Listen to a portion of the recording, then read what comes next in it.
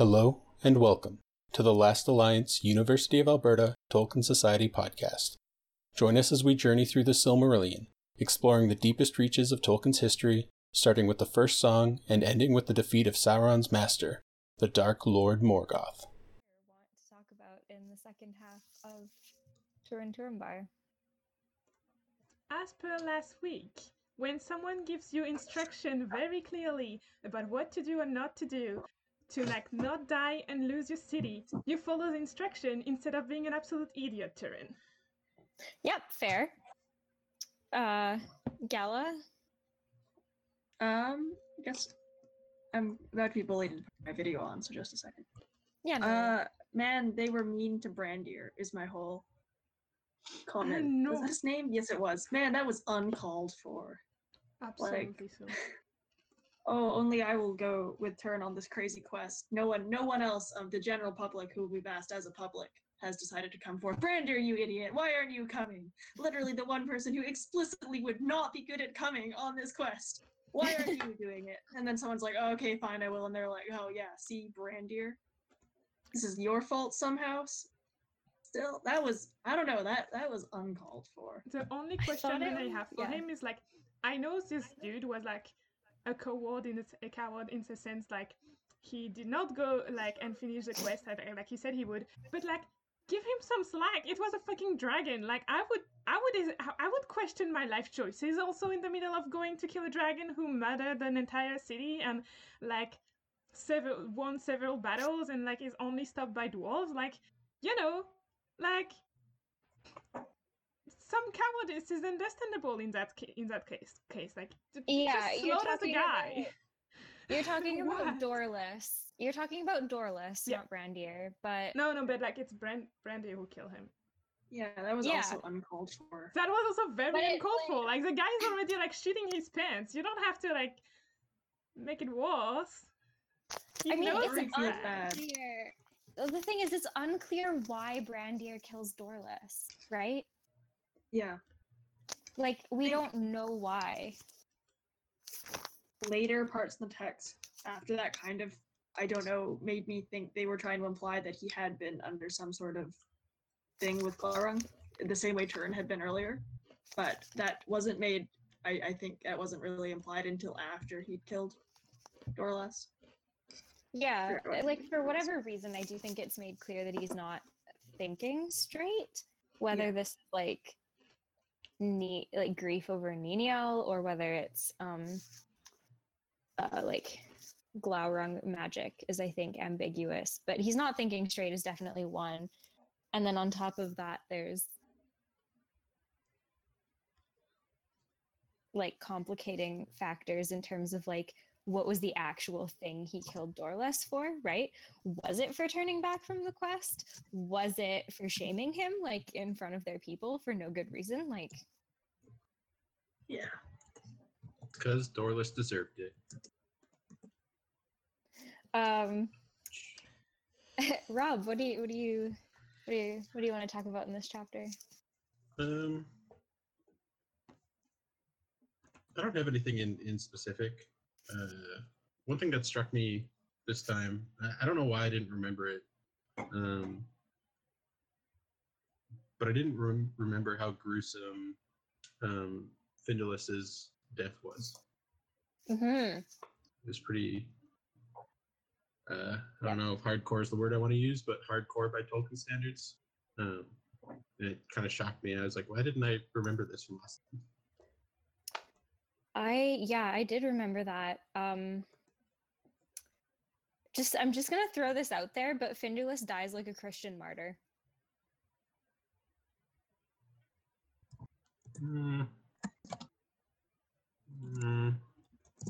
I have to find it again and I will side on the or the yes.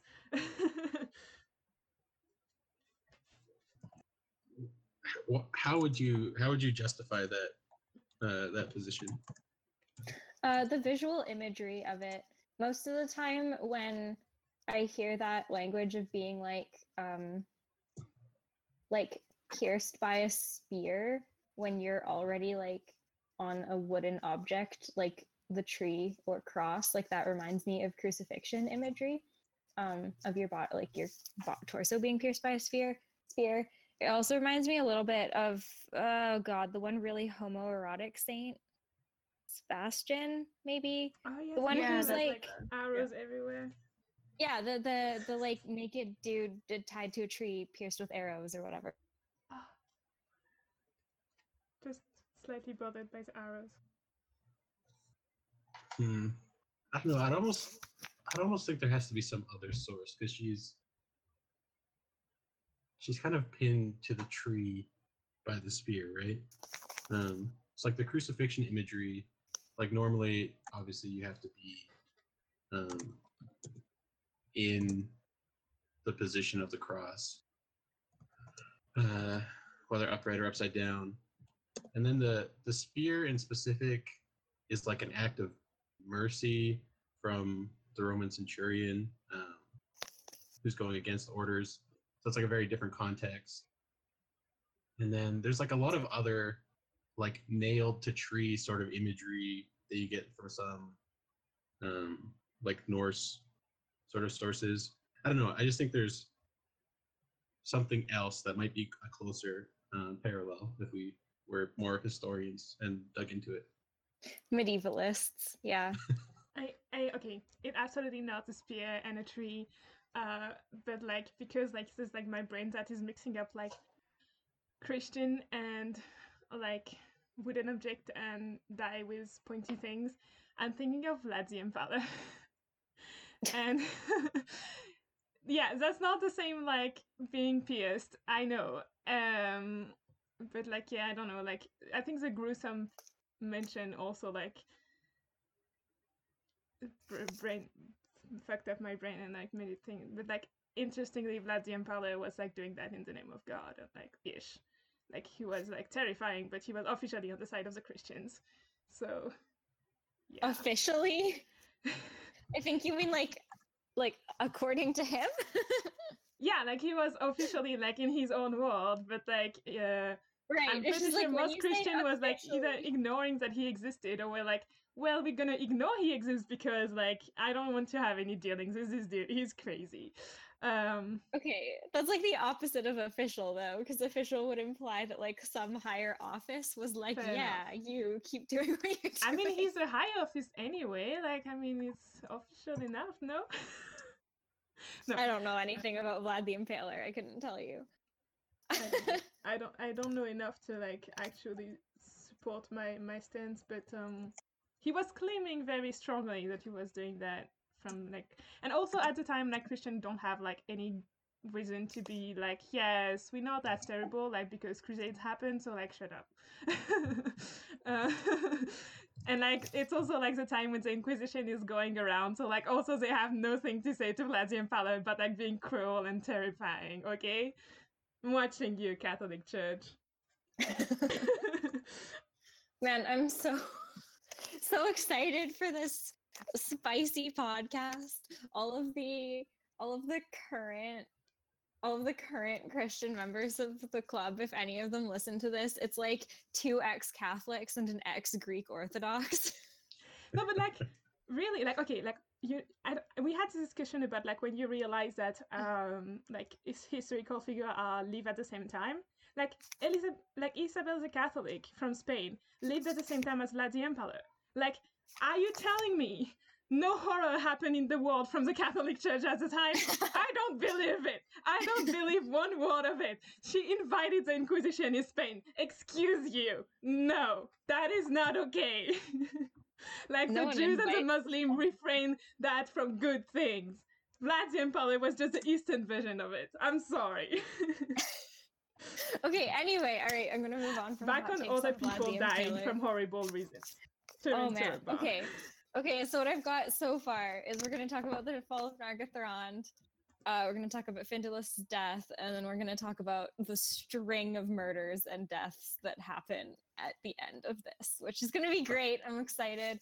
What I want to throw in for my part of the round table is I mean, okay, I have a lot of feelings about Nienor is one thing, so that might come up. 2, I got to the part at the end where Mablung was like, oh no, I loved him. And I screamed. I just like, no one else is in the house because Tristan's out. And so I just yelled, oh my god, another one. But because this one Turin is survived. just leaving a string of broken-hearted elves. Just all of the elves are in love with Turin, all of them. Yeah.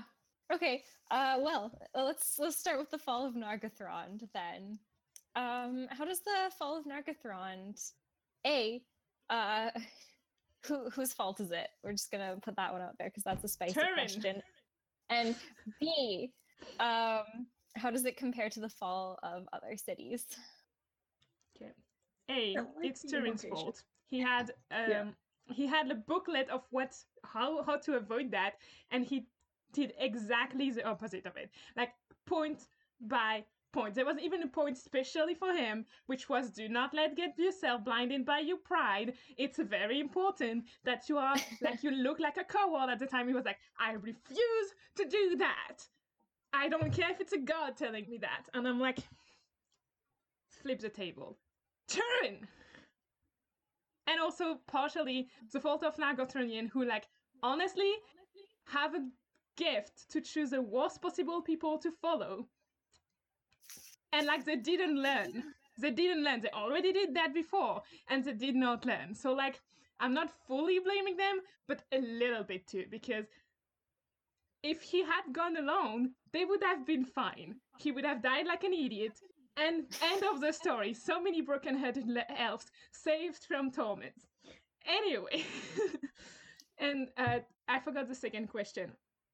Like also partially Glorin's fault. Like let's be honest, he's still the one destroying Nargothrond. But like they had a list. But before you tackle the second question, I think Gala, you started to say something. Yeah. Question, which works out if Eloise didn't remember what it was. And Ulmo must be so tired of this because this is Gondolin, and it's like, what are the chances that it's like the exact opposite of 2 where it's instead of like Ulmo gives you the message that you need to do certain steps to stop your city being destroyed, and in Nargothrond's case it's please become a hermit city that no one knows about ever. Like stop being so obviously right there or people are going to attack you. And Turin's like, nah, it's fine. And then I guess the story. Whereas Gondolin is like, you guys need to stop just sitting there. That's just not going to work out eventually, or someone eventually is just going to find you and attack you. And Tuor's like, maybe we should listen to this. And Gondolin is like, nah. And they both work out horribly. And Ulmo's just screaming in the ocean. I think that after the fall of Doriath, Ulmo and Million have a meeting, and like they complain for the whole time about why do elf not listen when we give them a step-by-step instruction of what to do to avoid disaster. Like, and then like they get very drunk, and that's the end of the meeting. Yeah, that sounds legit. Yeah.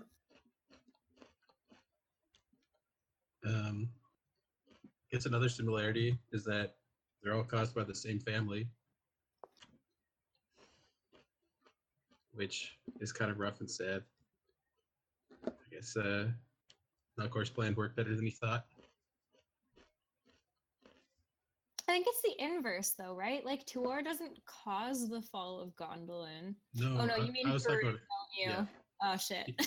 Hurin's the only one who's broken Turin's record for getting cities sacked. Because he leads Morgoth to Gondolin, and all that business with the gold and his anger issues kind of lead to the fall of Doriath, depending on how you want to interpret curses and such. Yeah, inadvertently, but yeah, we'll talk about that next week. What was the second question again? How does it compare to the fall of other cities in Tolkien's writing? So Rob kind of mentioned one angle, which is other cities in the Silmarillion also fall because of this one human family. But I think there are also other connections to be drawn. It's my first time reading the Silmarillion. I don't know. I said Tolkien though, not the Silmarillion. Oh, that's I fair. have to talk about Silmarillion. There's a dragon involved, like in Erebor. Yeah, there's also treasure involved, like in Erebor. That's very true. There's a dragon who comes and starts chilling in the city instead. Moral of the story: careful with your treasures. It attracts dragons, whether you're an elf or a dwarf. Yeah.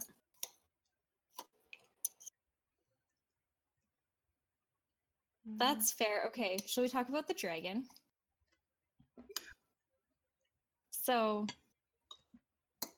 Josh wanted to point out that Glaurung's style of speech is very archaic. Josh can't make it, but he wanted to say that Glaurung speaks in a style that is more similar to the Valar than it is to anybody else. It's because of how much he hangs out with Morgoth. Which kind of makes sense, right? Because it's some sort of spirit inhabiting this physical shell. So presumably that's where the spirit comes from. I thought that language of he spoke through the spirit that was in him was really interesting. Like, almost implying that the dragon body is probably not good at talking, but the inner spirit is. Yeah. It doesn't have much to say about like his archaic way of talking, but like as much as I hate this guy, he has style. Like he has the aesthetic of, and he keeps to it. He sticks to whatever aesthetic he chose, which is like speaking archaically, taunting people, and then like playing with the truth, including in his death, and like fucking with people in like the most unexpected ways. And as much as he's an asshole, and I know because he's my ex, it makes sense in context, but I'm sorry for everyone who's listening to the podcast without this context. I respect the fact he sticks to his style to the end.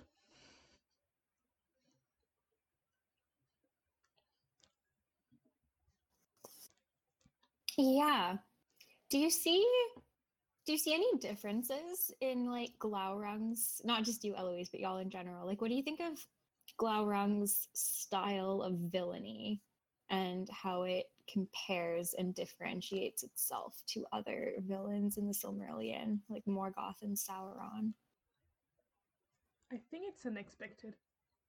Because, like, in the sense that until now we've seen Glaurung just being basically a monster truck that just crushes the pottery and, like, destroys the china, just rolls over everything. It's basically a bomb everywhere he goes. And there's just not stopping him. But here, he has, like, I think it's also because it's like the spirit in him that is kind of doing that more than the body. He's cunning and he goes for like the weakest and the most painful points too. Like, I don't know how understood it is that Terrain is worried about his mother and sister, but he immediately goes for like the killing blow, like, oh, they're in danger and it's your fault, you should have stayed to help them. Coward. Shame, shame. But you could also save the other one, who's like literally just left right now. But you're a coward anyway, so like no matter what you choose, you won't succeed, you're like a failure. And like he really goes for like all the buttons that will like trigger Turin, which I mean like there's a ton of them, so like not very hard, but like he presses them all at the same time, like so painful. And yeah, like this very manipulative is unexpected from like a creature we've seen just being used as like these beautiful traps of like the big rock, bold rock that just goes down. Heavy artillery. Yeah. Yeah. And now he's using Sauron's style of villainy, like words. Even if like Sauron is a bit different in the sense that he will not outright lie, and I feel that Glaurung doesn't have this stopping him. Glaurung will lie, he doesn't care. Glaurung does lie. Glaurung lies to Turin. Oh yeah, he pretends his sister and mother are still over there. Yeah, when he says like you have to go find your sister and mother in Dorloman, they're not there anymore. Mm-hmm. Which is actually like a departure from Sauron, who we haven't actually seen outright lie. But Glaurung does both the well-timed truth and also brazen lying. Mm-hmm. It's interesting, Ben, with the very formal and kind of more valor-like language he uses, because you do see, at least with Sauron, that Sauron speaks kind of formally and is obviously a Maiar and kind of like a higher power, and so that gives him credibility. Well, it also just like maybe is a spirit within the dragon body that does speak like that, but it also lends a credibility to his words, and so you can get away with just saying whatever, and it sounds plausible because you said it really fancily.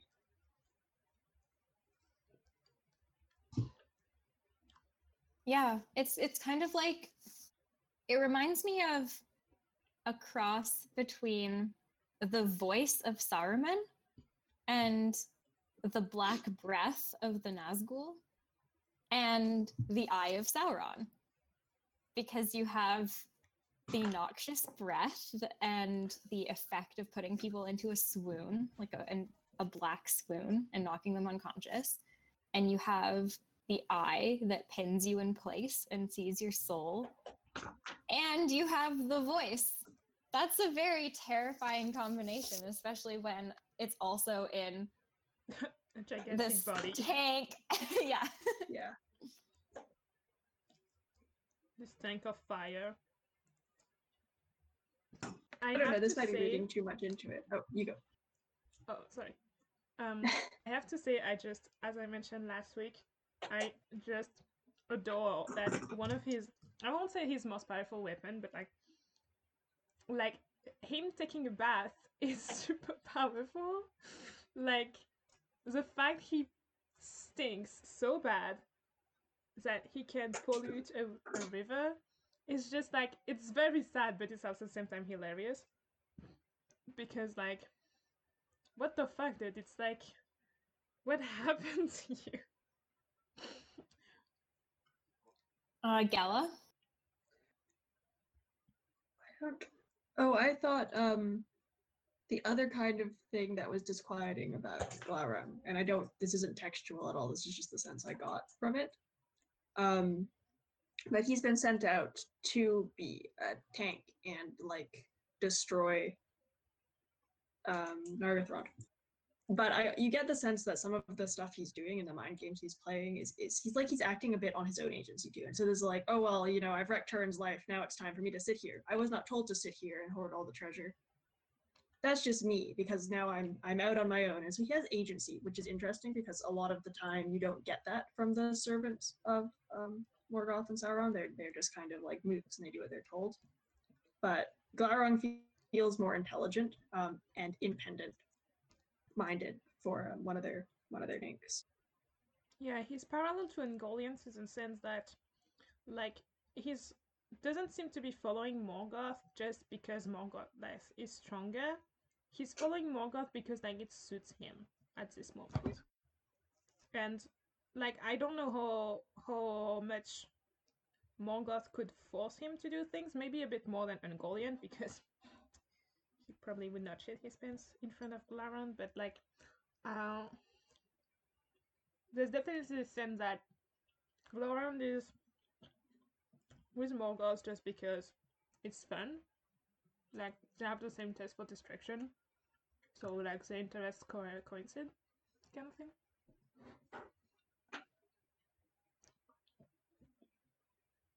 Glaurung's sense of being an independent agent is also stronger in the Children of Húrin. So I don't think, I think that's a good reading.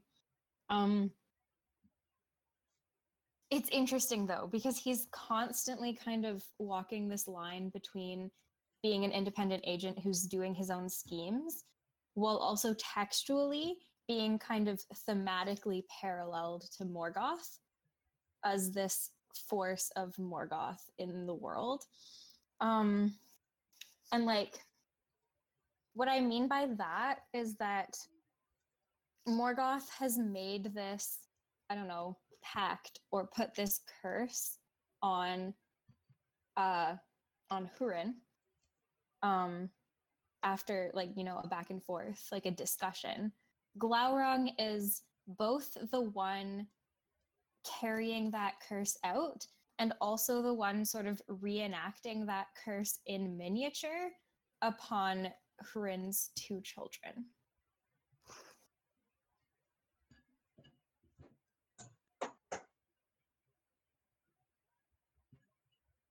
Which leads me to another question, which is, why does Glaurung treat Turin and Nienor so differently?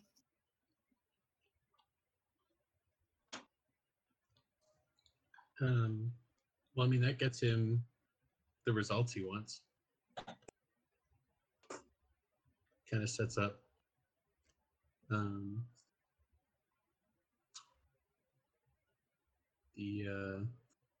the tragedy that he wants to see play out.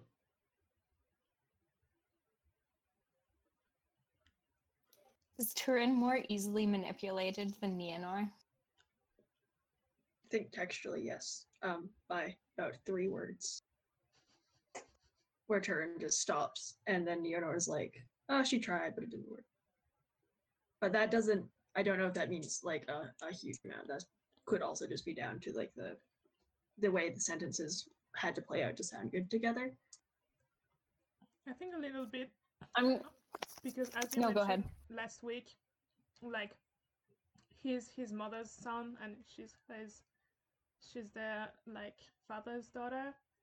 Like Húrin is like resistant.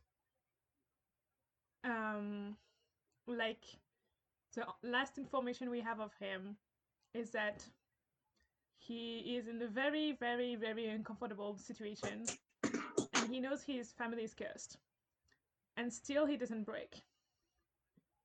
And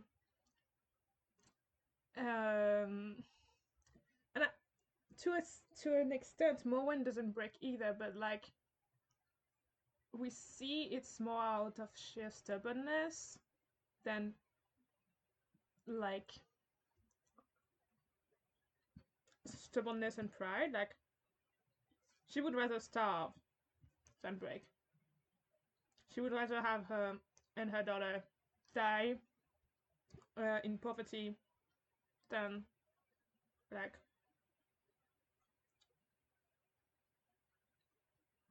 give in to whoever is coming has come to Islam. So yeah, this is like, I don't know. Like I know Húrin would do the same, but at the same time I don't know. I feel there's like it feels different with him. Like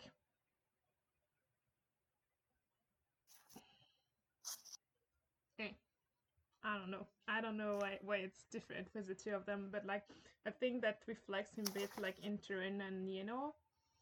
Like Nienor knows what's like, I think Nienor sees what's good and bad for others too. versus Turin has a list of what is good for others and just throws it out the window.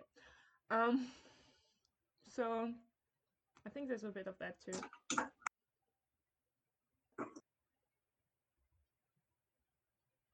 So, okay, Nia, can you hear me? Yeah.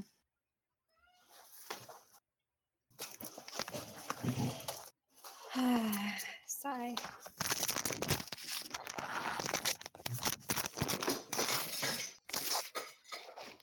I'm sorry, Kara. So much noise. This is Hi.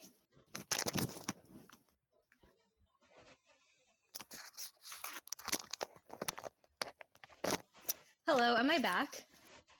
you were always here. You were never left. I was so always here? Yeah. Really? Okay. You all froze for me and it like was being weird, so Sorry. I don't know. We have a lot of crunchy audio for Kara to. Sorry, Kara. Like it literally just wasn't following my commands for like muting and unmuting, or at least it didn't look like it was, so I couldn't tell what was happening on the screen. So Dang. yeah. Sorry, Kara. Well, I wanted to read you some bits from Children of Hurin because like it is in general just a more detailed telling, and Nienor is done dirty in literally all versions of the tale, but the particular way that it's presented in the Silmarillion, like especially does Nienor dirty, and you can even just see that in terms of what the focus is meant to be. Like the Silmarillion version is of Turin Turambar, and the longer version is the Children of Hurin. But yeah, so I wanted to read you a couple bits about Nienor.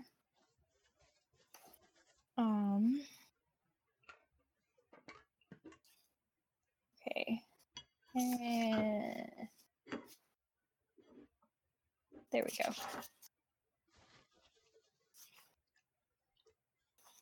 Okay, so the first one is there's a little bit more detail about the whole part where she tries to convince Morwen not to go.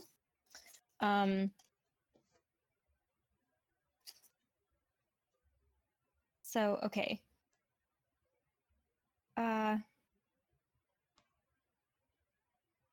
Yeah, so like Morwen leaves, and then when Nienor is old or whatever. So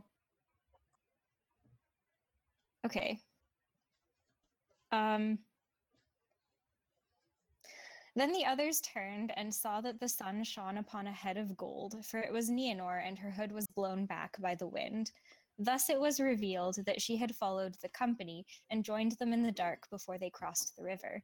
They were dismayed, and none more than Morwen. Go back, I command you, she cried. If the wife of Hurin can go forth against all counsel at the call of kindred, said Nienor, then so also can Hurin's daughter. Mourning you named me, but I will not mourn alone for father, brother, and mother. But of these you only have I known, and above all do I love, and nothing that you fear not do I fear. In truth, little fear was seen in her face or her bearing. Tall and strong she seemed, for of great stature were those of Hador's house, and thus clad in elvish raiment, she matched well with the guards, being smaller only than the greatest among them. What would you do? Said Morwen.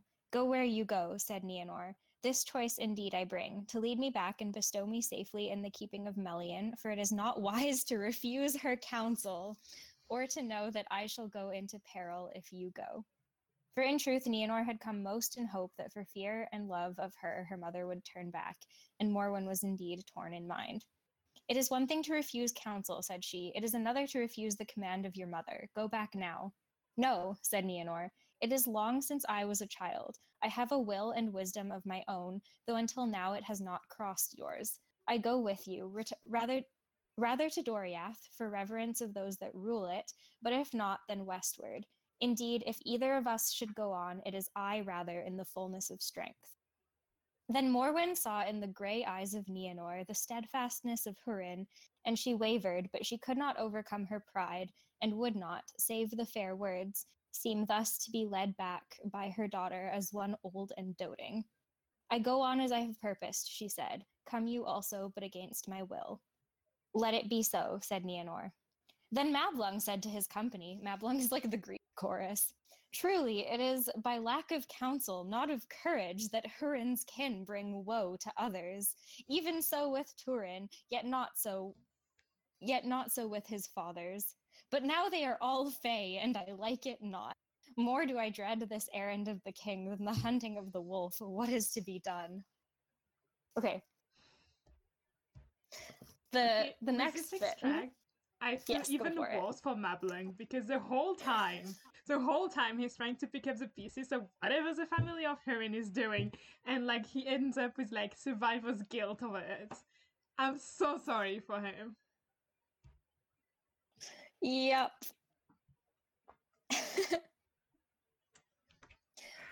Okay.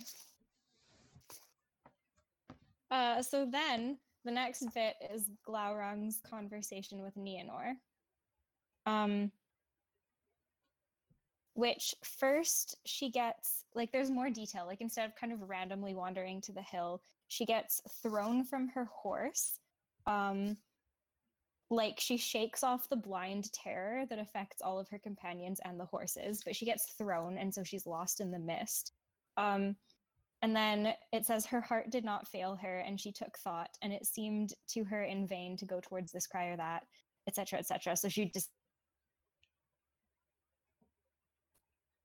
Then she stepped forward and looked westward, and there right before her was the great head of Glaurung, who had even then crept up from the other side, and before she was aware, her eyes had looked in the fell spirit of his eyes, and they were terrible, being filled with the fell spirit of Morgoth, his master. Strong was the will and heart of Nienor, and she strove against Glaurung, but he put forth his power against her. What seek you here, he said, and constrained to answer, she said, I do but seek one Turin that dwelt here a while, but he is dead, maybe. I know not, said Glaurung. He was left here to defend the women and weaklings, but when I came, he deserted them and fled. A boaster, but a craven, it seems. Why seek you such a one? You lie, said Nienor. The children of Hurin, at least, are not craven. We fear you not. Then Glaurung laughed, for so was Hurin's daughter revealed to his malice. Then you are fools, both you and your brother, said he, and your boast shall be made in vain, for I am Glaurung. Then he drew her eyes into his, and her will swooned, and it seemed to her that the sun sickened, and all became dim about her, and slowly a great darkness drew down on her, and in that darkness there was emptiness. She knew nothing, and heard nothing, and remembered nothing.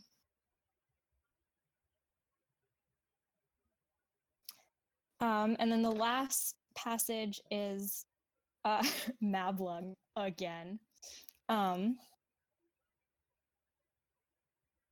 where okay, Mablung says okay, Mablung is talking to Turin at the end, and it's just a complete mess. So anyway, then to the wonder of the elves, Turin laughed loud and shrill. Is not that a jest? He cried. Oh, the fair Nienor. So she ran from Doriath to the dragon, and from the dragon to me. What a sweet grace of fortune. Brown as a berry she was, dark was her hair, small and slim as an elf child, none could mistake her. Then Mablung was amazed and said, but some mistake is here. Not such was your sister. She was tall, and her eyes were blue, her hair fine gold, the very likeness in woman's form of Hurin, her father. You cannot have seen her.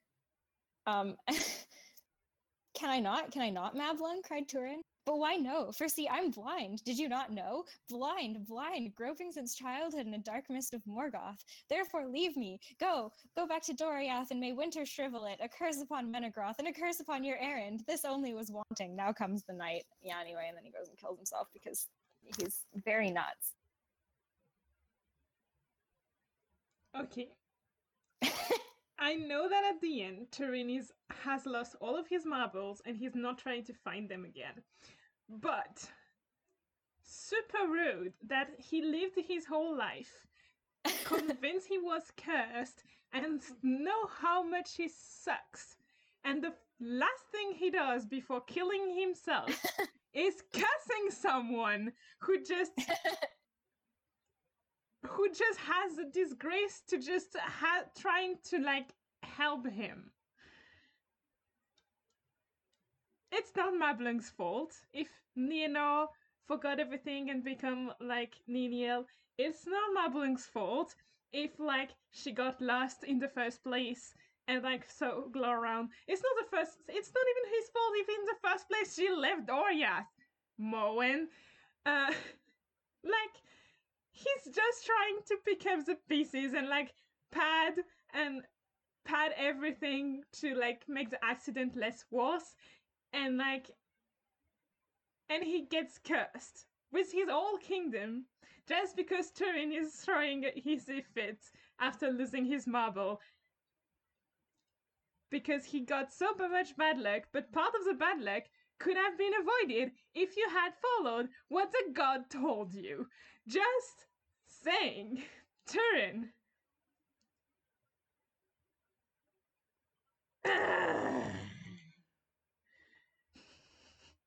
This is very rude to curse someone with your almost dying breath. When you choose when the dying breath is gonna happen, first, and two, when you know how bad it sucks to be cursed. Very mean. Very mean. Bad Turin. Turin growls the response to this entire story. I mean, yeah. I will argue that this morning I was reading that, and my first thought was like, if we ever had to make a university or high school AU of the Silmarillion, Turin is a guy who just wrote whatever on the assignment that is not the assignment. Like, that's how stubborn he is. He's decided he's gonna fail school because he's cursed, but the reason he fails school is because he does exactly the opposite than what the teacher asked him to do. I mean, you guys were literally present for the school adaptation of Turin. All of you. You were all there. Oh, yeah. Hal shows up wearing like netting, like black lipstick. Oh, yes. That was very accurate.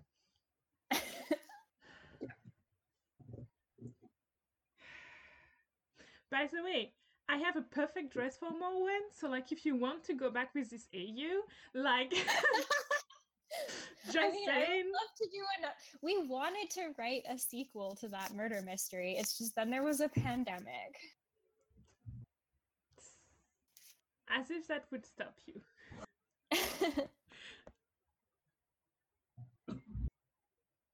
But yeah, okay, any other thoughts on like the passages that I read that have more detail on like Turin and Glaurung and Nienor? I really like this Nienor. She seems to have a bit more agency. I probably fucking up the accentuation on this word, I'm sorry. Than she does in the 3 lines she has in the Silmarillion. She also seems to be less like a lost little doe, like DOE. You know, like fragile little Bambi running everywhere and that everyone has to protect. Like, I will note that she does absolutely still become exactly that when she becomes Niniel, which is honestly part of what I find interesting about her character. Yeah. I mean, as usual, I think it's a real shame to lose a lot of the like subtlety and nuance from Tolkien's writing in the process of condensing the Silmarillion. There's a lot of beauty there that we don't get to see unless we have access to the other books. And on that note, I have to go to class. Oh, damn. Well, Okay. you don't Well, have to. It's strongly Well- recommended, but like we're following Turin at the moment, so you can absolutely do the absolute opposite of what you're supposed to do. It's in brand. do either of you remaining folks, like, were you there for when they read Turambar and the Foa Loke in Lost Tales? Because I want to ask somebody what Nienor is like in that, No, because I don't remember. I wasn't there. She hasn't arrived on the scene yet. Okay, gotcha. So you Good can to still know. catch up on Friday. She's a little bit older, though, Okay, if I remember correctly. Yeah. But other than that, no, she hasn't arrived on scene yet. fair enough. So we haven't had her characterized. You did get to the part, yeah, I just remember the conversation about the part where Beleg died and then Turin hits him on the mouth. Mm-hmm. That's a thing, and it happens. To your point about Christian imagery, though, the first thing I associated that with was like a Judas sort of situation. Which part? Well, just Turin kissing Beleg. Oh, what does that have to do with Judas? I don't know anything. Well, so Judas is the one who betrays Jesus and Yes. is kind of responsible for his death, but he betrays him with a kiss. Like that's how he notifies the Romans, I guess, who Jesus is. Yeah, and it's ambiguous where he kisses him, but it's probably on the mouth because that would have been pretty common. Okay. Even between like males, close relatives at the time, like a kiss on the lips. Okay. Well, that does explain why Tolkien wrote that. Yeah, I mean it's a very specific phrase. I don't know. I like to do. Okay, Struggle you can't go with back that, there. apparently. I like to follow the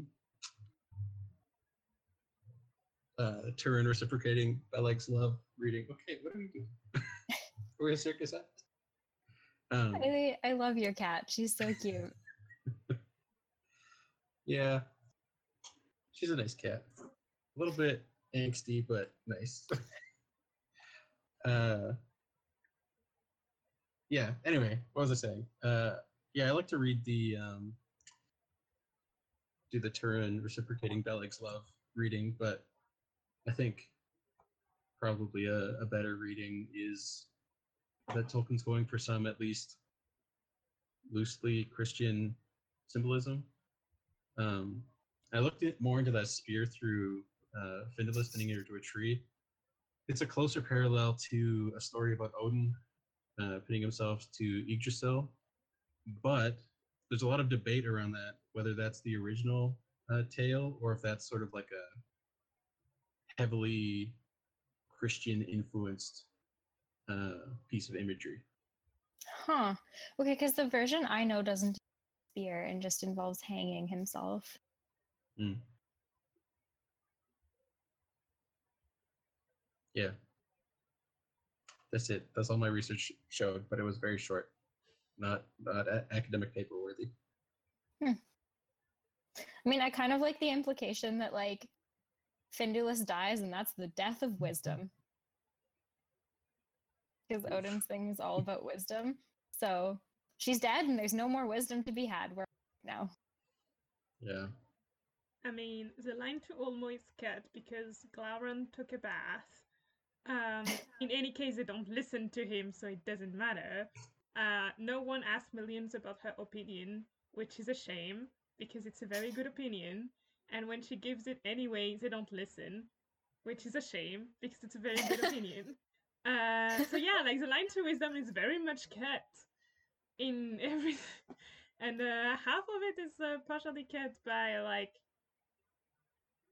men being stupid. Morwen is also pretty stupid, to be fair. That might just be because there's like 10-1 men. Yeah, Morwen has kind of all the same flaws as Turin, like especially the overwhelming pride one, but also the stubbornness. Which is a recipe for disaster. Having I mean, one I of guess the, the flaw, yeah. having one of the two is fine, but like if you mix the two, it's like you're stubbornly overly proud, which is like basically, oh yes, I'm gonna try to open this Moria door by like slamming my head into it. That's the best way to do it. And yes, it's everyone pointed out it's a stupid idea, but I'm too proud to go back because I've started to slam my head on this freaking Moria door, so might as well continue until it opens. I actually really like Morwen in pretty much all iterations of her because I feel like Tolkien puts his women on a pedestal a lot. And Morwen feels more like a real person than a lot of women in Tolkien.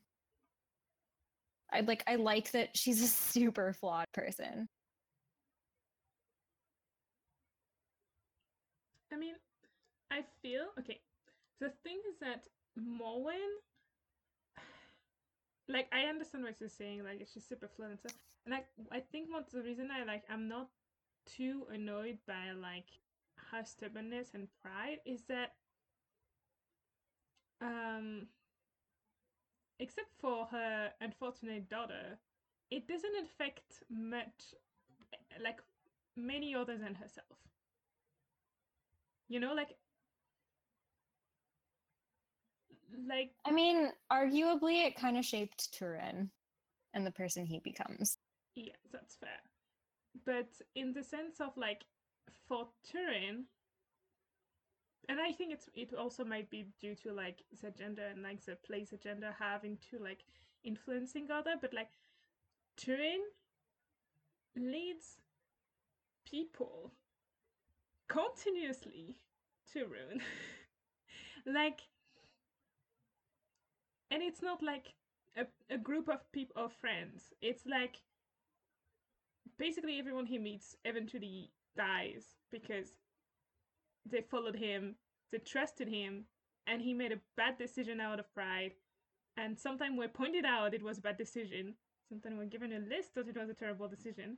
And he still does it anyway. This is more when, like, probably would do that if she was a man, I think. Would be as destructive as Turin. But because she's less in position of power, her influence of like like yes, I will argue that yes, it's very arguable that and very like clear that some of the people who died when she goes finding her son, yeah, like they died because she was stubbornly going there. But it's not the whole of Doriath dying. And they also were like were aware that it was a bad decision and that they would follow in bad decision and that there was a high likeliness that they would suffer the consequence of this bad decision.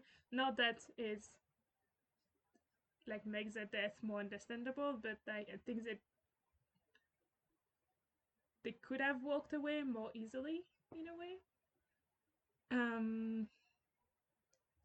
So yeah, like even though it's very true that she definitely shaped Turin, I don't know if that stubbornness is genetic or something, and so like there's a gene she passed on, something like that. But yeah, like she definitely shaped Turin, and as a result, the ripple effect is that everyone who dies because of Turin's stubbornness and pride kind of dies because of Morwen, but like very, very remotely. It's still Turin making the decision. Versus like Morwen doesn't have such a disastrous effect. Like when she's starving in Hithlum and like being and she's poor in Hithlum, she's alone being poor in Hithlum. Like it's not oh the lady of these people is proud and dangerous and so we're gonna like make everyone pay for that. It's we're gonna make her and her daughter pay for that. It's very like limited in a way. And then like she dies, so like, well, she goes to Doriath, has some elves killed because they followed her to find her son, and then she dies, so like she can't have any more people killed. Uh, but yeah, Turin is like has a wake of destruction behind him because he's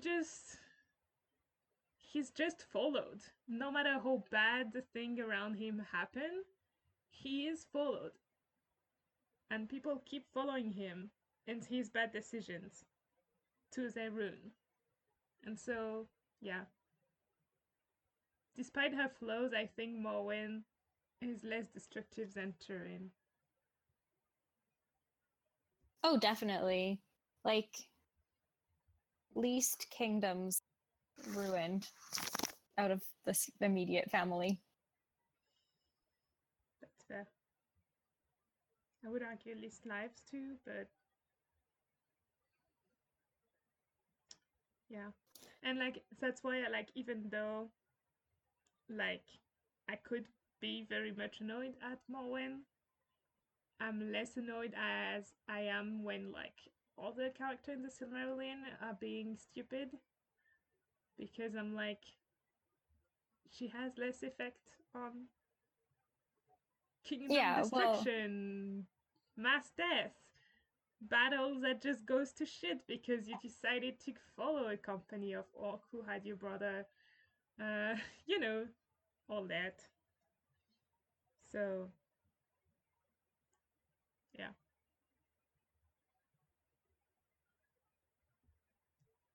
Anyway, I rambled on. I'm sorry. That's okay. It is like kind of hard to respond to though. Because Yeah, like... yeah, that's why I'm sorry, because I know like first it's like a lot, and two, it's like, is there even a point to that? I'm sorry.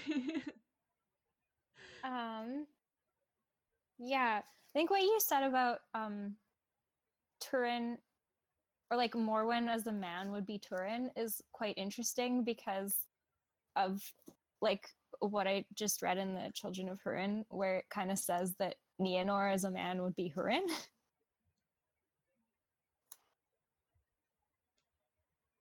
So yeah, I don't know what to make of that entirely, but it's really interesting. And it also, I guess, I don't know, it almost like says something about how restrictive the gender roles are in Beleriand, because Nienor doesn't get to do a lot before Glaurung like snuffs her out like a light. Yeah, I think it's partially due to the fact she's a woman, and partially due to the fact that she has her She's mother cursed. making her like strong decision. Like before the disappearance of Morwen, like yes, Nino makes a decision to follow her, and as we've seen, like Morwen disagree with that. But like one of the things Nino does say is that until now, I followed what you said we'd do, and that's the first time we like clashing basically. So I hear it a bit like, until now, Nino just followed whatever her mother did. And like was happy with that, like thought it was the actual good idea to do that, or like she was too young to actually have an opinion on that. And yeah, like she doesn't have a lot of time to make her own decisions before like she's under the influence of something else or someone else, and that's a shame. Something else that's kind of interesting from a narrative point is that while Turin is still called Turin by the text of the Silmarillion, even when he takes on other names, Nienor becomes Niniel in the narration when she loses her memory. I think it's because otherwise we would realize far too strongly that incest is happening. You know, like you can like put that. I mean, like I'm not saying we don't realize because we know who Niniel is, but if you said like I'm gonna talk in shipping tags. If you had the tag Turin Nienor, it would be more obvious there's incest going on if you know those characters than if you have like Turin Nienor. And I think it's just me, but like Interesting. I disagree that that's why that Yeah, I changed. would also tend to disagree. I think it's that no matter what name Turin takes on, he still thinks he's Turin. Like you're calling him something else, and that's why he's introduced himself. He's being edgy and wants a cool name like Doom Lord, or I forget what they all mean. They're all really funny. But whereas as Nienor doesn't know she's Nienor anymore to the extent that's not in her head. She has no idea she is Niniel to all extents and purposes, and so the narrative is referring to her the way she would think of herself in her head, as it is for Turin, who is always still thinking of himself as Turin. I will just say he doesn't think of himself as Turin. He thinks of himself as Turin's absolutely cursed by the world. But that's the only difference.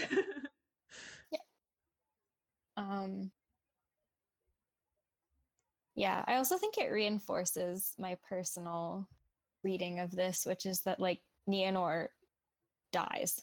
Like functionally Glaurung kills Nienor. There's nothing left of her. Yeah, one of the things that really struck me is that she can't even remember how to speak. And that's insane to me. Like it's not her identity, it's all of her knowledge that's gone. And that's a lot of thing to erase. Like, and also like it makes me question then, like, because like that has implication if you go deeper on what is like learned and what is innate, because like she still know how to walk, she still follow Mablang, she's not wary of him, she's scared of the orcs, but like, you know, it's like I don't have absolute example. It just dawned on me that if you like look into that, what does it say about like when you look at what happens after she has her memory erased, but you look at it as like she forgot everything she's learned, or like even didn't learn, because like memories are not learning, it's just what you lived, you know. I mean, it's experiential learning, arguably. But then like she hasn't forgot how to walk, even though Sorry, go ahead. even though like babies don't know how to walk. So like, yeah, maybe you're gonna crush my point because it's a mention like she has to learn how to walk. I don't know. No, like I'm just gonna propose like another reading as well, which is that I think you can also read this as commenting not necessarily on what's nature versus nurture, but on what Glaurung chose to leave her with and what Glaurung chose to take away. And from that perspective, the fact that Glaurung chose to take language from her is particularly interesting, especially in the Children of Hurin version, where like she stands up to him not just with her strong will, but also with her words. And like he literally takes away the ability for her to speak. Yes. He's taking away everything that is her identity. And Yeah. speech and language like would be that. What she speaks would demark her as someone from the people of Hadal. Maybe like even her speech pattern would be demarcating her as like the daughter of Morwen. Like she probably has some tics from her mother. Like there's no way she could not have tics of language from her mother. Like, so I think that's also why he would take that from her, because that would be a tiny hint, like very, very frail, but a tiny hint.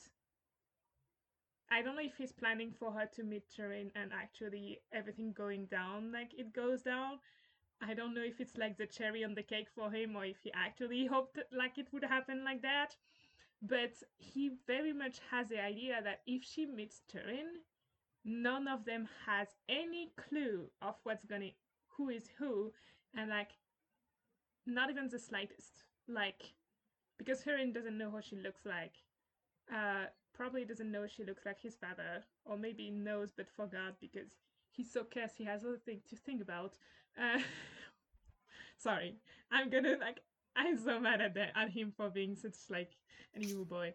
Uh, um, you know, so like the little information he would have about her or could guess she has as her identity is taken away by Galarond.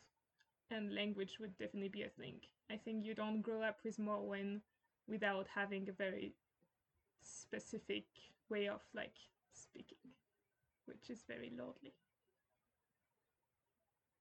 Yeah, that does raise the question of how much of this did Glaurung actually plan ahead? How much of this, like, could he have planned ahead?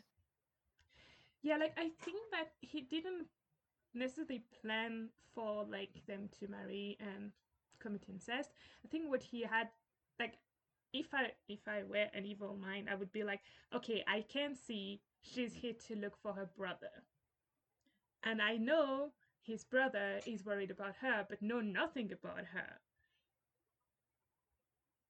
What could be more evil than making this meeting impossible? Because if she has no identity, even if they actually physically meet, they don't meet as Nienor and Turin. They meet as Nienor and as Turin and whoever Nienor has become. So I don't think he planned the whole like I'm gonna fall in love with you and marry you and have your kid and oops part. But he definitely planned the idea that if they meet, they won't recognize each other because that's what they want. They want to be reunited. They want to be able to protect each other, or like more like Turin wants to protect his sister, and his sister wants to find him and have her family together. And Glaurung, by taking Nienor's identity, is like, haha, not happening ever again. Gallo, were you gonna say something? I don't think so. Okay. Yeah, I don't have an answer for that. Like, I genuinely have no idea. I kind of enjoy reading it as Glaurung being more reactive than having this whole thing planned out because I think that's more interesting and it says more about like what his decisions mean and also about his ability to like turn any given situation to the absolute worst. Yeah, like I don't think he planned like I mean, he didn't plan to find Nienor and like erase her memory and stuff, but when he stumbles upon her, he's like, oh, yes, I just got a great idea for being an asshole. And then, like, when he's like stabbed by like Turin and like he pretends to be dead, and then he like has him in a coma right by him, he's in, he's like, oh my god, I just got the best idea to being an asshole. And he's like, just repeat, and he's like, you know what? I might be dying, but I'm gonna like stab you until I can because that's how much of an asshole I am. So I think he's like winging it a lot. He's also very lucky. But like as soon as he sees he's also this kind of people who as soon as they see an opportunity to like pull the rug from under you and make you like crash your face in like the crystal glass pyramid, he's gonna do it. And then he's gonna like stab you with a like cake knife in the back just for good measures and ruin your wedding. Yeah, that's basically Glaurung. And I think that's also parallel to the fact that, as we mentioned, like he's working for Morgoth, but he has agency. He's just like this little like piece of shit of agent of chaos that is just rolling around, destroying everything because he's a freaking like tank, and like messing with people because it's fun. just because he can. And as long as messing with people doesn't go against Morgoth's plans, he's still officially working for Morgoth, so everything's cool.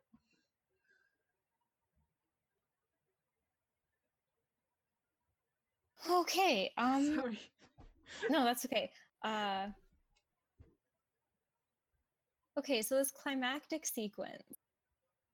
We were talking about it at the beginning. And we were talking about like how the way this goes is basically okay. Correct me if I'm getting this wrong, but Turin's like, the dragon's coming. I'm gonna go fight it. It's with me. And Dorlas is like, I'm with him. Is anyone else with him? Wow, shame on all of you, and especially Brandir. And then Brandir's like, dude. And then Brandir's relative, Hunthor, is like, well, Brandir can't go, but like I can go. I'll go. And then the three of them set out. Except then they get to the cliff, and Dorlas is like, oh fuck, actually no. And so then Turin and Hunthor climb down and try to climb back up, except Glaurung moves around and Hunthor gets killed, rock to the head. Then Turin manages to get up and stab Glaurung. And Glaurung screams a lot and almost dies. Turin falls unconscious. Nienor, well, Niniel, is like, I'm going after my husband who's with me, and a bunch of the people straggle after her, even though Brandir's like, no. So then Brandir's like, okay, I renounce kingship, but as just an individual, I'm going. And then Nienor talks to Glaurung, and Glaurung's like, you have an incest baby in you. Heh. And Nienor's like, oh, fuck.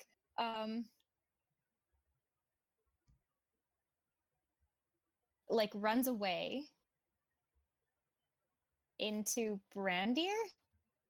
Or is that Brandir later? met her before she came on Turin. I think it was like Brandir caught up to her and was like, let's get out of here. And she was like, no, I'm finding my husband. Like, and then she saw Turin like dead, and then talked to Glaurung, I think was how it went. Yeah, you're right. Yeah. Yeah, and like she only went with Brandir for a while because she was like, oh, we're gonna find Turin, right? And so like, and then she was like, wait, that's not the way to Turin. Oh, you want us to get out of here? And it's like, yeah, there's a freaking dragon. And he's like, I don't care. The dragon's with my husband. And Also, like, because sorry, go ahead. So as a sidebar, interesting point, Niniel did definitely become like very like, oh, it is me, a fate child of the wild, and I am a wife. But instantly starts getting back into that Neonor characteristic of like, I'm just gonna go out and do it. Actually, no, I am going to be very brave and stubborn, and this is what I'm doing. Here is my agency has come back all of a sudden from nowhere. She's also like super pregnant at this point, which is wild. So I thought that was a fun ladies little are insanely strong. Anyway, sorry, that was a side.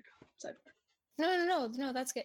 Because yeah, what I was gonna bring up was that like she also follows Brandir at first because when Glaurung screams, like her forgetfulness comes back temporarily. Yeah. So she's just kind of being led by the hand. And then all of a sudden she wakes up again and she's like, sorry, where are you taking me? No, I'm. So then she goes to do that. And then Glaurung dies. And then Brandir sees the death and then goes back to the people and is like, Nienor's gone forever. The dragon's dead. Turin's dead. Thank God. And then Turin shows up and fights with Brandir. And there's like a lot of stuff that happens in this fight. Ultimately kills Brandir because he thinks he's lying. Then goes wandering. Ask Finn to And ask for counsel. oh wait, I missed the part where Brandir kills Dorlas on his way Dorlas, yeah. back. Okay, that happens. Jesus.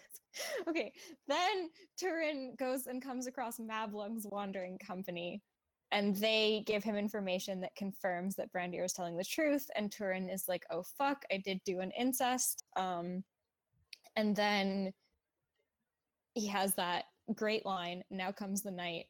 And then he goes and talks to his sword, and he's like, hi, will you kill me? And the sword is like, yeah, you killed Beleg. I liked Beleg. Die. And Turin dies. And then the men of Brethil arrive, and Mablung is also there and laments that this sucks. And then they bury them. Well, they bury Turin, and then they put a memorial to Nienor on the same grave. Yeah. That is quite the concluding sequence, and surprisingly little of it actually focuses on the dragon. What did you Yeah, guys think of it all? Go ahead. I have a very petty comment, which is not thematic. Confused to this entire story about how big Glaurung is supposed to be, because it absolutely is changing from scene to scene. And yo man, I stabbed him once in the, like, have you seen the anatomy of the thing? It's all spine. You probably missed every single intern. It's just like so wild. And if he's huge enough to cross a canyon without problem, but like also like I stab him once and he's dead. And also the pettiest of all comments I have about Glaurung and not being focused on and not being maybe developed very well in this version of the Silmarillion is that he is Glaurung the Lidless, which is a great epithet. It is a very cool imagery because lots of lizards do have that like clear sclera thing. And then also though, like at least twice it's like Glaurung opened his eyes suddenly. It's like, oh yeah, okay. Glaurung the Lidless. Again. But yeah, Glaurung, I don't know, deserved more development and deserved a better death, I think. Like Poke. What are you doing to like the rest in peace of Tolkien right now? Like with those comments, he's like turning in his grave, he's like, "Oh my god, no! What have you done, child?" And like he's going to Christopher, like, "What have you done, child? It's so incoherent. What are you doing?" I mean, we already know that like Tolkien was sort of obsessed with things being cohesive, and like this is so like it makes me think that might in part be the different versions being stitched together, because reading this, like I don't know if you noticed, but Nienor's eyes were gray in the first passage and blue in the last passage. Oh, I didn't catch that. Oh man. But yeah, so that like made me think that maybe there's like a lot of inconsistencies that I didn't catch. I didn't catch the lizard eyes thing though, and that's really interesting. Yeah, I don't know. I think it's just because I've studied lizards, and so it made a lot of sense that he didn't have lidless eyes, and then I don't know. I think that just got stuck in my head as a detail. Yeah, that makes sense. I But yeah, want a okay, other sticker thoughts of on this sad end? Tolkien to put on every inconsistency in the Silmarillion. So like we have a sad Tolkien every time there's an inconsistency in the Silmarillion, and it's hilarious. So I think, well, yeah. Thought about the death? That's what you were Okay. Oh yeah, I wanted to say something too about that, which is that I think while maybe the actual method of his death is anticlimactic, I think his death in terms of how much damage he's able to do between being dealt a dying blow and actually dying is quite a lot. Yeah. And yeah, his words to Ninial in this are, I think, even creepier. Like he says something about how like the seed of Turin's worst deeds are like growing inside her. And it's just, oh, it's so much body horror. Also, I have to say, like, the scene with like Turin going to Glaurung and like taunting its dead body, And then being like, ho ho ho, like, hail, worm of Morgoth, la la la, I killed you, la la la, just to get his sword. Just like remind me of like this scene in Game of Thrones where like, whoever is battling the mountain and like has him pinned down, and like instead of killing him and just leaving things where it goes, just taunts him until he gets crushed to death. And I'm like, that's why you don't taunt. When you win, you do a clean blow, you move on, you don't taunt. It's just no, no. Very bad idea. Also, you Casterin, do not taunt. Do not give any temptation to fate to like kick you back in the balls directly. You knew it was coming. Fate is a boomerang with you, and it always, always, always hits you in the face. You know it, Turin. You have experience about how fate hits you in the face. And here it goes, once again. So, yeah. I also just really felt for the people of Brethil in this one. Like, we can assume that there were divisions between them before Turin and Nienor comes along, but they seem to have made that so much worse. Like, Brandir was just their leader this whole time, and they don't seem to have felt the need for their leader to be like a buff man of war until Turin comes along. They seem perfectly fine having a leader who's disabled, but is a good leader because he's like a healer and is wise. I mean, that's just another proof that Turin leads people to their worst decisions. Like, Nargothrun was like kind of led by the council of Ulmo, and suddenly Turin is like almost saying bullshit because I can't be super cool in battle. Who wants to be super cool in battle with me? And they're like, we could all die, or we could all live, but we could also be all super cool in battle and die. And they follow Turin. So I think it's like, I don't know if it's part of the curse of Turin or his character or the fact he's super charismatic, but it feels like, yes, people follow the worst decision he makes, even when they can see they are bad decisions, and there's like someone wiser giving them advice on which decision to make. Proof Belek took the cursed sword instead of listening to Melian because he wanted to follow Turin. Nargothrun go to battle instead of following Ulmo because Turin is cool. The men of Brethil followed Turin. Like, I will admit, you don't want a dragon in your backyard. That is understandable. You don't have to slander the like leader who's like, I don't feel this like lineal Turin ship for some reason. And not even for my sake. I just feel like it's not good for them. I don't feel it. Maybe follow Turin a little less. And everyone's like, you suck. And they stop following you. It's sad. Anyway. So there's also a lot of imagery that comes full circle in this story. And I was wondering if you guys caught some of it. Like, for example, the deer thing. To be honest, I probably didn't. I don't tend to read for imagery. That's what happens At night, which is always when I'm reading these chapters. Isn't like running naked in the wood because you're scared is what happened to Saros too? Yeah. What did Saros say that pissed Turin off so badly, Saros? That the women of Islam are like wild and they just run naked in the wild. Clad only in their hair, like deer. Yep. And really So what do y'all So what do you guys make of that?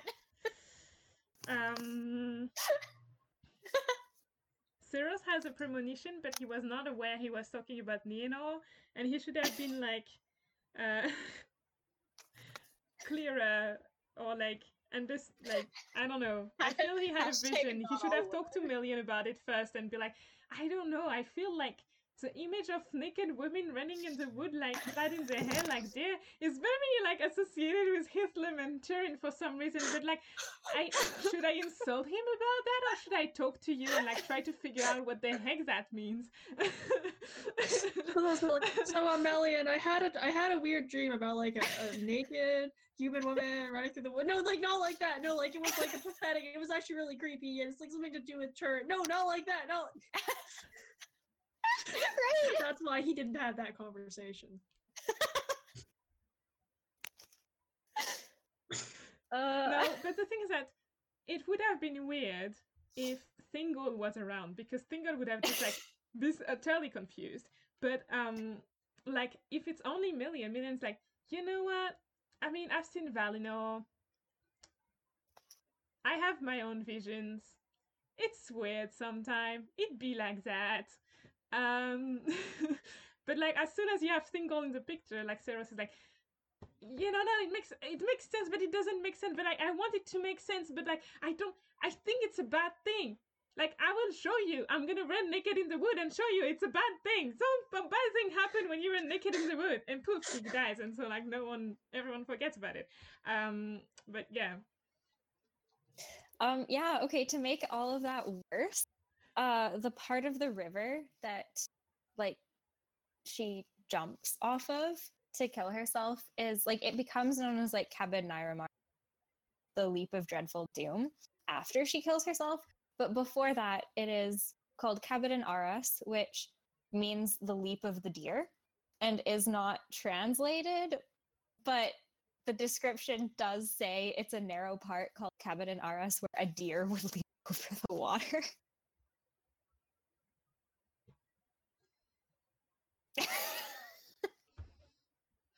So yeah, this is a fun story. The whole story has like Glaurung's awful, twisted sense of humor. The deers reading the stories are like, "What is Slender? We have nothing to do with that. It's all the dragon's fault. Leave us out of this messed up shit." I think, sorry, deers. And another thing is the significance of Turin finding Nini Findulus's grave.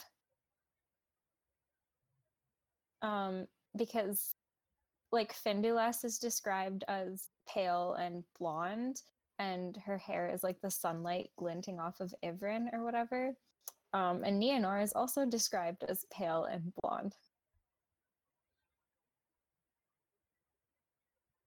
I think Turin should stop making decisions out of guilt, because like out of guilt he goes like to Hithlum, where his mother and sister are definitely not in there anymore.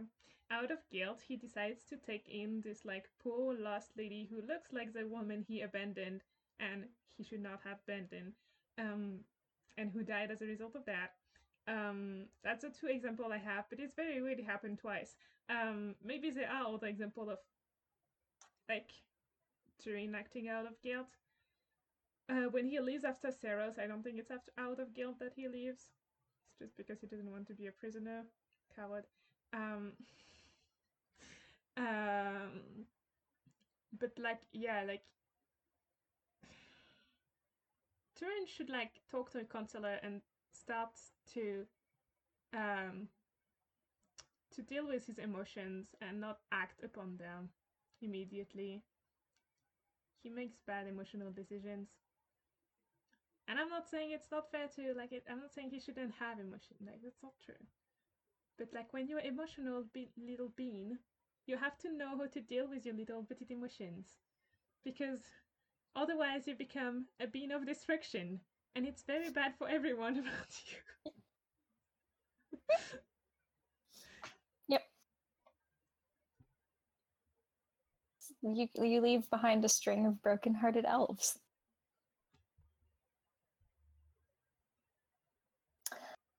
Okay, other fun things that when Turin says, "Here comes the night," Hurin says the day shall come again. Yep. Because Hurin has hope, even though he's literally in Angband and has to walk to see how dumb his son is being. And his son is like, time to abandon all of what my father believed in, including myself. And he drama queen everything and yeets it away.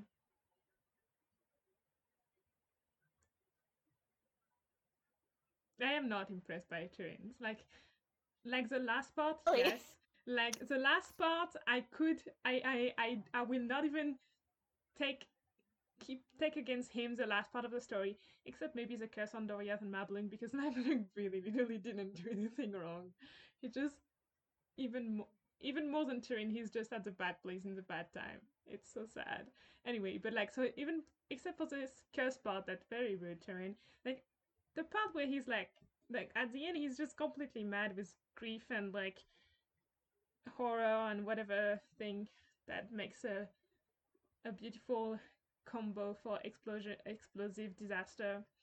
So like, not blaming him too much for like not being very rational at the end, but like there's a whole chapter of him not being rational where he's not crazy, when he's not in absolute pain and dismay and like hasn't been just acidated by a dragon blood, you know. So like most of the time he's supposed to have at least two neurons, two brain cells working together, and like, you know,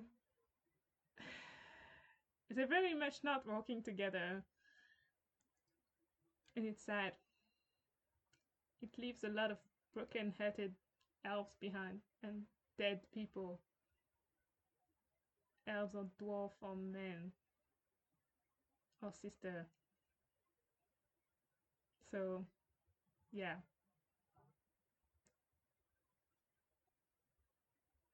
Mablung is really like the Horatio of this scenario. I'm assuming everyone's read Hamlet. Nope. I think it'd be very hard to not have read Hamlet. It's very easy. You just live in France and you don't read Hamlet. Because no one Yes, cares there about you Hamlet go. in France. There you go. Because in That's France the you read thing. Molière. Yeah. I'll revise that to include the caveat in Canada then. Yeah. Most high school students in Canada have to read Hamlet. I'm not surprised. But I'm sorry for you, Rose. I'm not, yeah, I wouldn't be the first person to point out the similarities between this and Hamlet and Oedipus.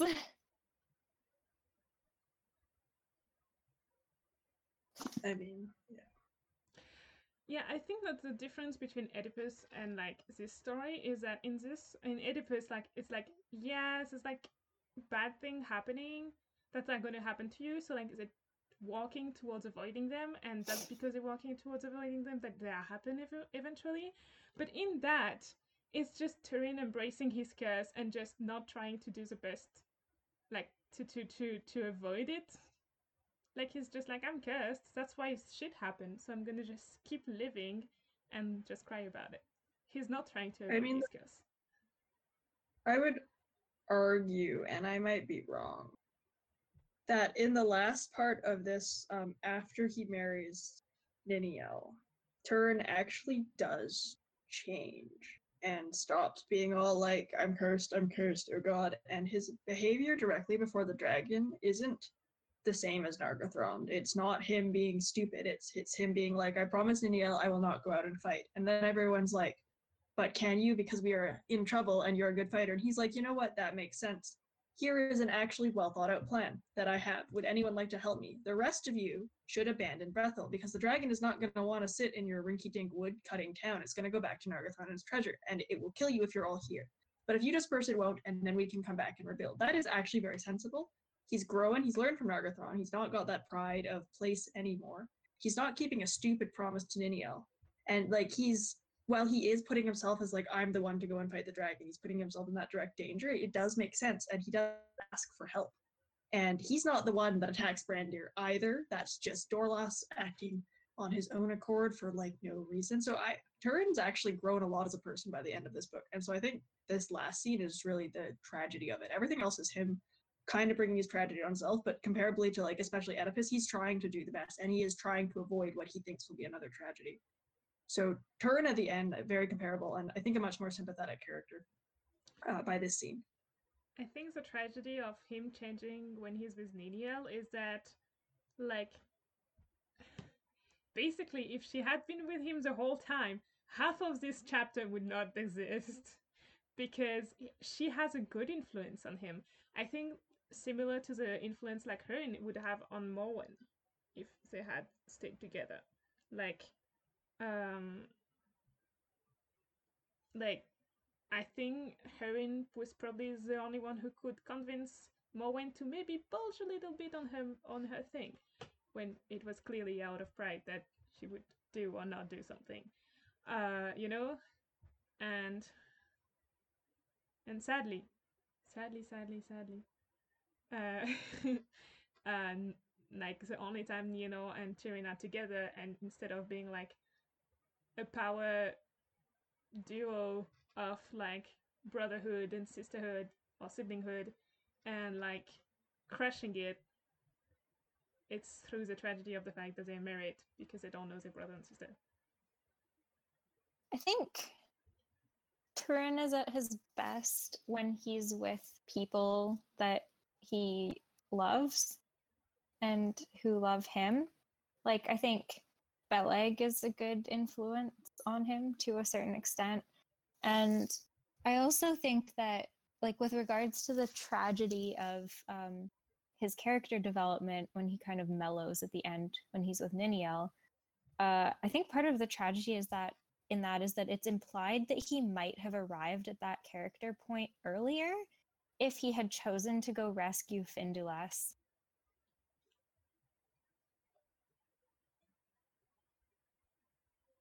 I see what you mean. Yeah. I don't know who tells him that. I think it's actually Glavon tells him to choose between the two. And ironically, he chooses his sister over the elf who's absolutely not related to him, but who spent more time with him than his sister did.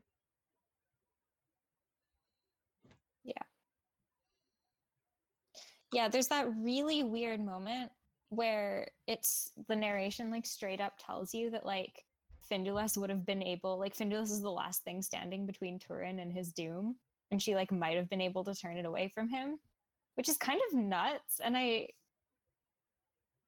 like, she's not Luthien, she's a Noldor. She's like, I don't think she should be able to do that. I mean, neither is Nienor, though. That's true. Nienor was cursed too. No, but like, I mean, like,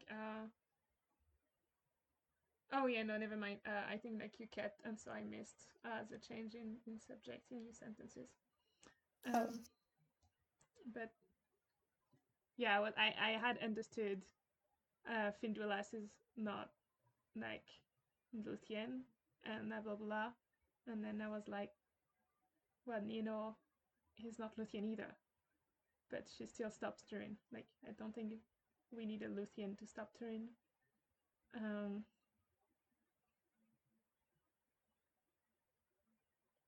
Yeah. That is a pretty weird thing of the narration to say, given that the curse has been on him this entire time, and presumably his doom has been on him this entire time. So it's like, is Findulas really able to change that? Because it seems that nothing is able to change that for anyone in this family, and it's above them and above the realm of elves and men at all. Yeah. Well, I mean, to a certain extent, but like, it's not necessarily that she's literally going to exert some hidden power to avert his ultimate doom. But maybe if he had a wife who wasn't his sister, that's kind of like the doom we're avoiding, just by circumstance. Oh boy. I think it's also the fact that like, it's not about avoiding the doom fully, it's about like, again, like dealing with your emotion instead of reacting to it.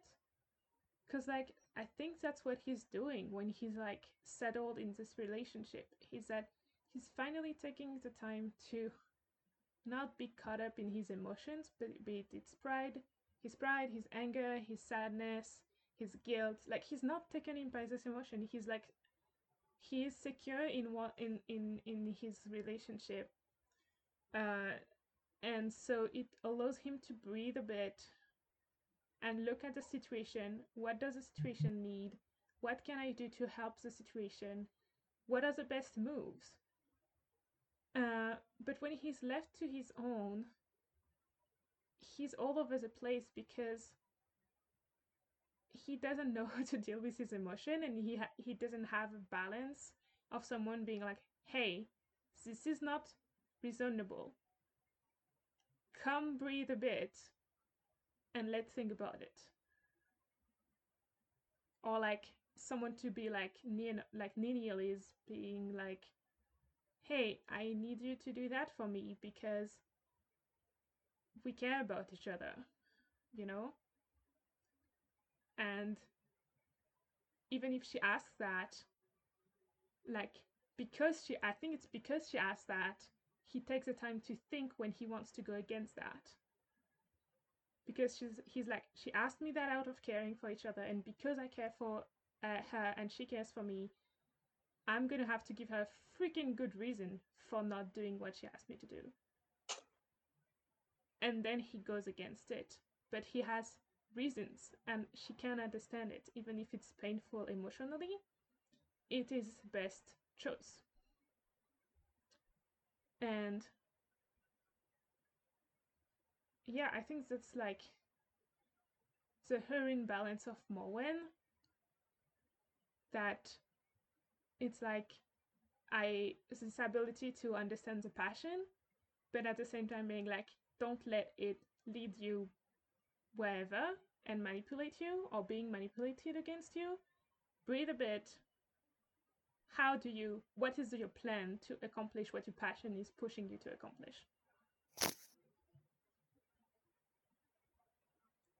And I think that Findulas would have been able to do that to an extent, maybe not to the extent that Nienor is able to do it, but just having this counterbalance helps. We've seen it with Beleg before. Until he kills him. That's another subject. Yeah. And I guess that's like the curse might still take effect. So if we imagine a different scenario where Turin is kind of pulled out of himself a little bit, so he's not being so like self-focused all the time. He's thinking about other people and trying to avoid harm coming to those around him. Like maybe he still kills Glaurung but dies in the process without any other negative consequences for everyone else. I just think, yeah, the curse itself might not be escapable, but I think the negative consequences for everyone associated with him could have maybe been avoided. Yeah, that's really interesting. And I'm glad that we circled back to like the main point out of everything in this story, which is ultimately like Turin, and how the interplay between his choices and his character arc and his fate all kind of affect each other. I have a question. How interested are you in kind of like precursors and influences on this story? Yeah, I find all that pretty interesting. Mm-hmm. Yeah, very. Cool. Because I started reading like my summary of Kullervo from the Kalevala, and then Tolkien's take on Kullervo last time, so I could finish reading my summary. Oops, drops things.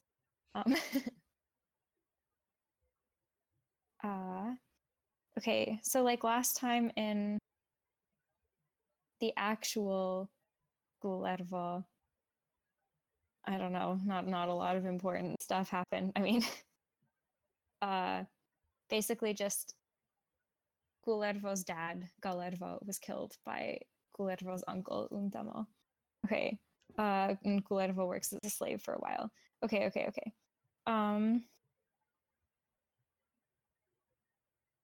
All right. Okay. So he like kills the wife of his slave master, leaves, and here we go.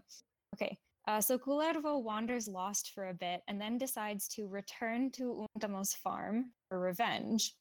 On the way, he meets a random old woman who informs him that actually his parents and his sisters are still alive. This is just an inconsistency that's never addressed. And she gives him directions to where they're living on the borders of Lapland. Gulervo follows these directions and finds his mother, who informs him that one of his sisters has gone missing. Gulervo stays and works for his parents. Like, his dad is just alive now. It doesn't make sense. But once again, everything, like all the chores that he sets his hand to, like break. He just breaks things. And the narration tells you that it's because Gulervo did not come to grasp things, have a man's understanding, for he'd been crookedly reared with someone crooked rearing.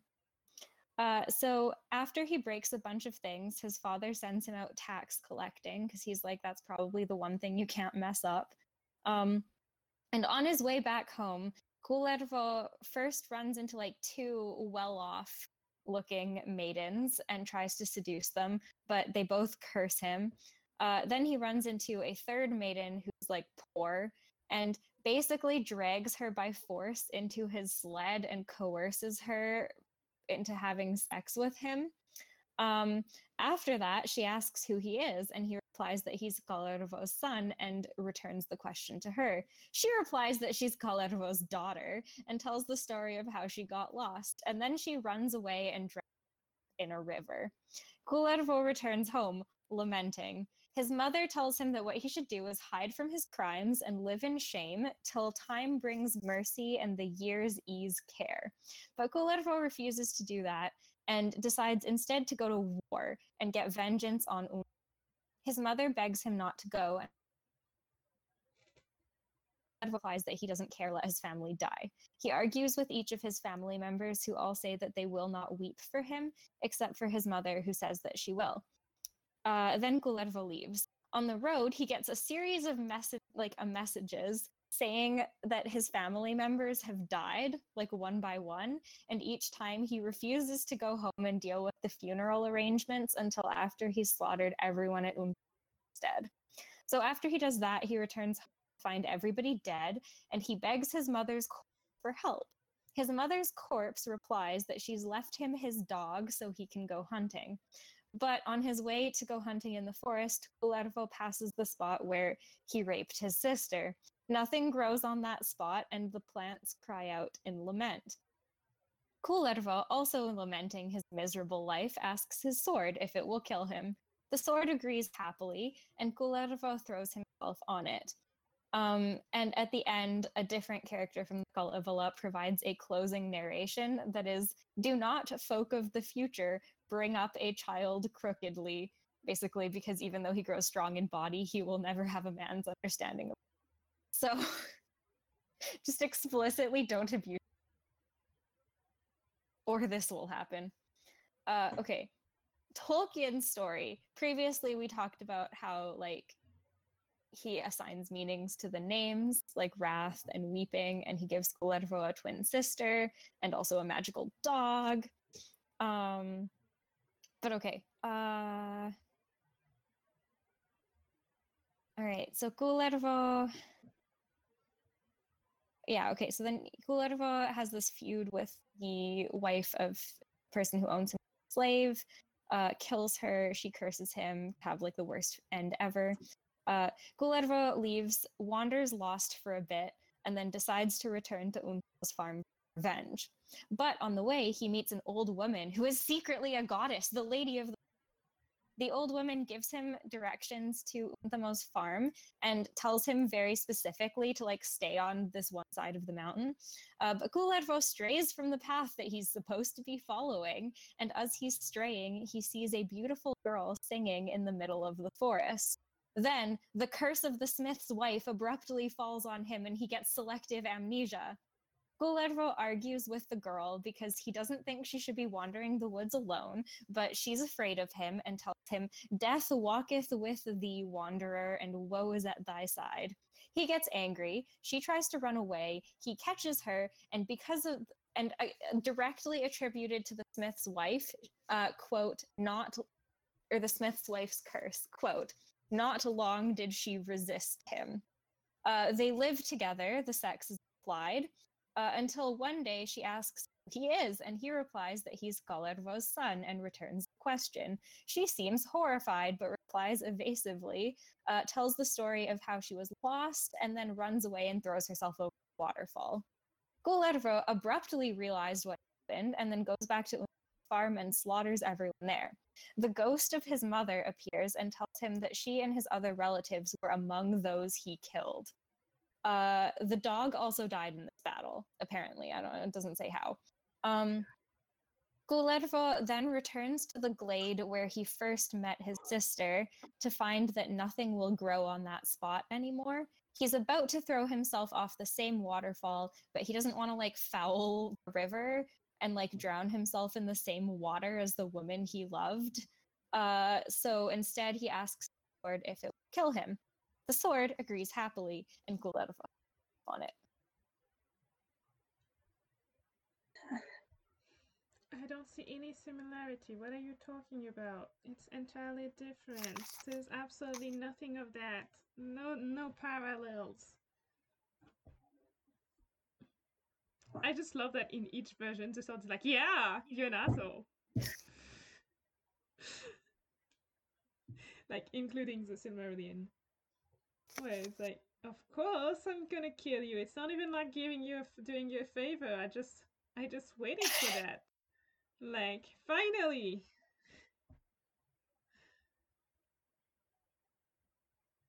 I mean, that makes a lot of sense of where the talking sword came from, because I mean that is a bit, I thought, out of place for the way the rest of the Silmarillion works. There's not a lot of talking. Like, there's a explicit talking dog, which is also a bit out of place in the Silmarillion, and it's apparently also right. And it's just like, I took that as the sword did not actually talk, and this is Turin hallucinating and his madness, or like talking to himself, and like. But it makes sense that the details coming from a different mythos. Just kind of for that. I don't know what I meant there, but yeah.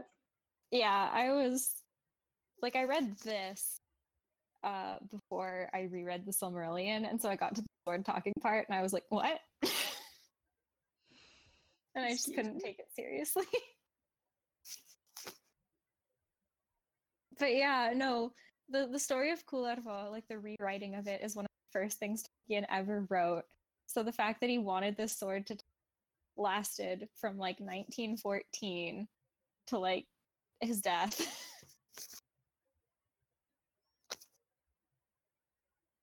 Did he had like a bad general in World War One that he hated so much? He was like, I really wish his sword killed him, just because like he's such an asshole. Because like honestly, I can see that happening. It's like, oh, look at this guy who's parading around with his sword, like it's still like 1850s. Wish the sword killed him. Sorry, Gala, I interrupted. Did you? Oh no. Oh, I thought because you had green around your screen, so.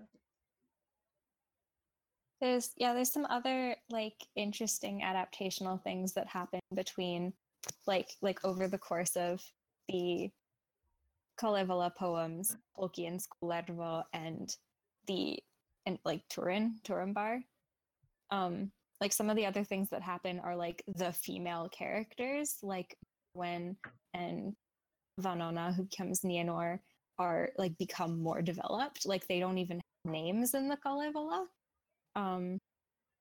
And another thing that's kind of interesting is like what happens with, like the appearance and Hero is the main character, because like in the Kalevala, Kullervo is described as like blonde and handsome, like or Finnish man, so beautiful. But the whole thing is like, even if he's beautiful, if you abuse your children, they'll be shitty and wreck everything and break your plows. Whereas Tolkien's Kullervo is like described as like swarthy and ugly and very misshapen features and completely unattractive. And then Turin is like dark haired, like Tolkien, pretty, like the Kullervo. Yeah, that's interesting. Tolkien just doesn't like the like, he really very much likes to have people that are problematic be ugly.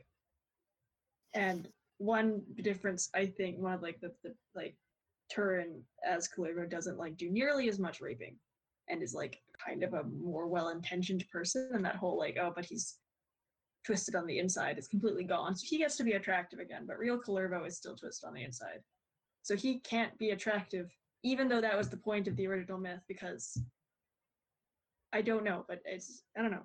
It's a thing he does all the time, and I'm not sure I exactly understand why it happens so consistently.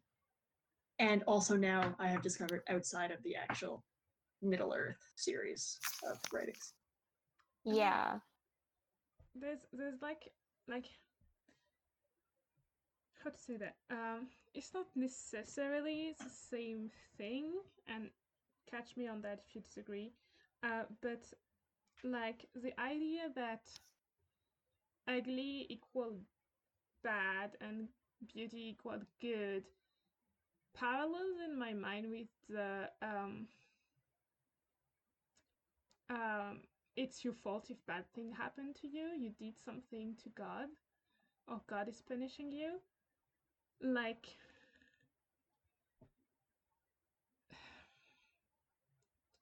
I don't know a lot about the specific like religious thought behind it, but I do know that it's still a common trope in literature, but it was even more of a trope in medieval literature because there was more of a widespread sense of the outside reflects the inside. And it's not like medieval people weren't capable of critical thought, because like they were, and some people did write stories that were specifically like, here's a person whose outside does not reflect the inside or whatever. But the overwhelming tropes were still like, yeah, like if you're bad, that will be visited upon you on the outside, which you can even kind of trace to like people's ideas of disease and stuff like that. And what Eloise was saying about like you brought it on your disease back then left more visible marks on people. Yeah. And it feels like Tolkien inherited a tradition. That being said, his treatment of Kullervo specifically is kind of really interesting because on one hand, there's that he's ugly because he's problematic thing going on when you compare him to Turin Turambar. But there's an interesting thing going on the meta level where Kullervo from the Kalevala became a major Finnish culture hero, which is bad because when you read the story, it tells you like, don't be like him. It's really explicit about that. But when Finland was like fighting Russia, and like basically whenever Finland had to get people like riled up and nationalistic or whatever, the art returned to Kullervo. Like when they were fighting for independence, like there was a painting done that's Kullervo goes to war, and it's like a glorified depiction of Kullervo going to slaughter his uncle's homestead, which in the original text is like a bad thing, but it's like, oh, look at this good thing that he's doing. And that like painting was printed as a commemorative stamp in 1935. I wonder what was happening that year. Child fins up. And on top of that, like there was like a march song or whatever. There was like an anti-Russian, like pro-independence song that references Gullerva by name, and the line is like, "We will rise like the wrath of Gullerva," and then goes on to talk about how we're going to build a new Finland. So that's insane to me, but yay, nationalism. So in light of that, it's really, really interesting to me that Tolkien's Gullerva actually does fewer shitty things, but he's seen as an anti-hero, not a culture hero, just because he's not hot anymore.